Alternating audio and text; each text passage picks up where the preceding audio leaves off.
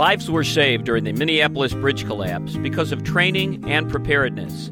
How were the local physicians and community prepared for such a disaster, and what went right and why? Welcome to the Clinicians Roundtable. I'm your host, attorney and Dr. Bruce Bloom, President and Chief Science Officer of Partnership for Cures, a nonprofit that drives cures to patients through repurposing generic drugs for new uses. And with me is Dr. John Hick, first responder to the scene of the Minneapolis bridge collapse and medical director for emergency preparedness at Hennepin County Medical Center, where the majority of the patients were taken from the scene. Dr. Hick and I are discussing the importance of sound policy and procedure during the pre-hospital phase of a disaster, which eventually led to the successful delivery of services at the bridge site. Dr. Hick, welcome to ReachMD. Thanks, Bruce. So can you briefly describe the moment the bridge collapse emergency started for you? Well, ironically, I was actually working on an emergency preparedness grant at home, and my pager went off and advised bridge collapse, multiple victims in the water. And so I'm an on-call emergency medical services physician for Hennepin County Medical Center's ambulance service, and I'm also the medical director for Minnesota Task Force 1, which is our collapse rescue team in the state. And so I elected to go ahead and respond based on that information. And about 5 minutes into my response, it was pretty clear that we had a major incident that we were dealing with. The crews on the scene were requesting additional personnel. The fire department had requested a second alarm be turned in, and all the traffic seemed to indicate that we had a major problem. So on my arrival, it was really like a movie set. I mean, you had a large semi-trailer, the cab of which was fully engulfed in flames. Right next to it, a school bus. Concrete was everywhere. The bridge was buckled on itself, and this is about a half a mile long bridge that was entirely collapsed. And so, the cars were scattered pretty much as far as you could see across the river. So it was a very, very impressive scene. And you're in charge of emergency medical services up there, is that correct? I'm an associate medical director for emergency medical services, so I'm one of the medical directors for our ambulance service, and then I also have a role in hospital preparedness for the area, helped to organize the Hospital Compact, which is our 29 hospital agreement up here to cooperate and respond to disasters jointly as a regional entity. So is this the sort of what you're describing, the emergency medical system up there? Yes, the emergency medical system is, there's tiers of response from, essentially for our first responders to our emergency medical service agencies, the advanced life support providers, then to hospital care.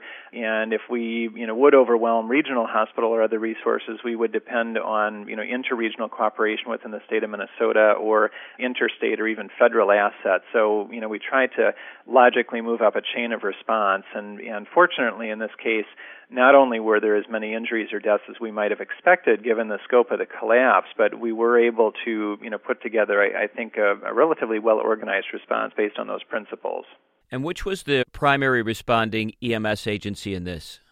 Hennepin County Medical Center's ambulance service has what's called the primary service area in Minnesota for the whole area of the bridge. And so it was within our primary response area, so our supervisors and ambulances responded, but we realized that this was going to require mutual aid, and so eventually 6 different EMS agencies were involved in responding to this and coordinating with us, and then we had additional EMS agencies who were helping backfill some of our territory, and the fire departments wound up doing the same thing. They had other fire departments and mutual aid staffing their stations in the city of Minneapolis while their resources were committed to the scene.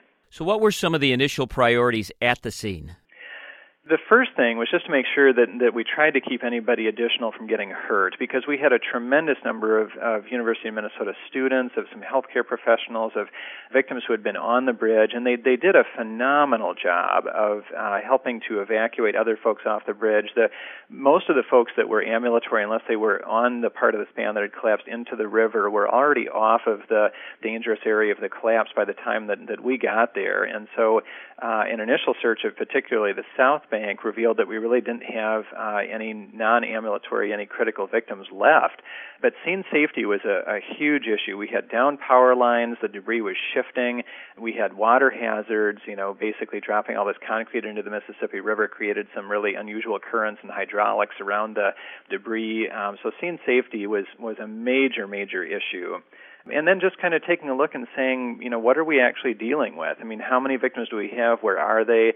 what sort of ambulance resources and triage and treatment resources do we need where, and getting your command and control established and making sure that response becomes as organized as possible and the communications are as clear as possible. So we designated a incident channel or a tactical channel on our 800 megahertz radio system that all responding EMS agencies use to contact our EMS branch director, who was Tom Ward. He did a fantastic job, would direct them to a staging area, and then we would, essentially request them from there. So just kind of getting all those initial things set so that the rest of the response rolls as smoothly as possible is really important, and you just don't want to have secondary injuries. What are some of the issues that the EMS branch director had to cope with at the scene? Well, aside from just the general chaos, I think it was really difficult, with one perspective, because you are kind of captive with a really large, broad scene like this. You're captive to what you see in front of you. And so to kind of get radio information from others about what we were dealing with and where things were going and where we needed ambulances and how they could get there because the bridge collapsed across the main access road on the north side of the river, that can be really difficult to kind of establish in your mind's eye. And then quickly, you've got to get together and establish what we call unified command, that the Emergency Medical Services has to be elbow to elbow with fire and police, sharing information so that people don't wind up getting hurt, sharing information to devote the right resources to the right place at the right time, getting information back to dispatch. They can get that out to the hospitals and say, here's what we're thinking for casualty numbers, here where people are going. Those things are really hard for the branch director to get their arms around very early on. How does your EMS system work together with other systems at an incident like this? That's a great question, and I think we're pretty lucky in this area. We have a joint powers agreement through the Metropolitan Emergency Services Board that allows a coordinator to work with grant funding and work with the different agencies on common goals, whether it's education or emergency preparedness. And emergency preparedness has been a focus for us. We've put a fair amount of hospital preparedness program grant dollars into EMS over the past few years. So all the EMS agencies in the metro area, and there's about 25 of them, they all work off of a common response plan. It's basically a fold-out card. It's much, much simpler than it used to be, so they all work off of that. We have common vests. We have common triage tags. Everything is the same. There's continuity across the services as best as we can, and we've tried to do major interagency drills where our supervisors are working with supervisors from other departments and agencies, and I think that really paid off. I mean, that was extremely effective when we had supervisors from other agencies coming in and just seamlessly being in charge of a staging area. That's when a lot of that pre-planning and the partnerships really came together. So is there one particular person that would be in charge of the entire operation? Yes, the EMS branch director has ultimate authority for all emergency medical services operations at the scene, but then they have to delegate responsibility as needed to maintain what's called span of control, that you never want to have more than about 5 people that are answering directly to you, especially in a scene like this that is so chaotic. So Tom pretty quickly assigned supervisors to the north and south sides of the river to be essentially division supervisors on those sides of the river. Those division supervisors recognized that because of the way the collapse had occurred, the upstream and the downstream side couldn't communicate very effectively, and there were big issues with getting patients off of that downstream north side. We actually had to use pickup trucks to remove a number of those victims because we couldn't get ambulances in there. And so pretty quickly, upstream and downstream supervisors were also assigned, so it was essentially broken down into a 5-sector response, upstream and downstream, north and south, and then the span in the middle of the river. Did your emergency preparedness ever consider a bridge collapse?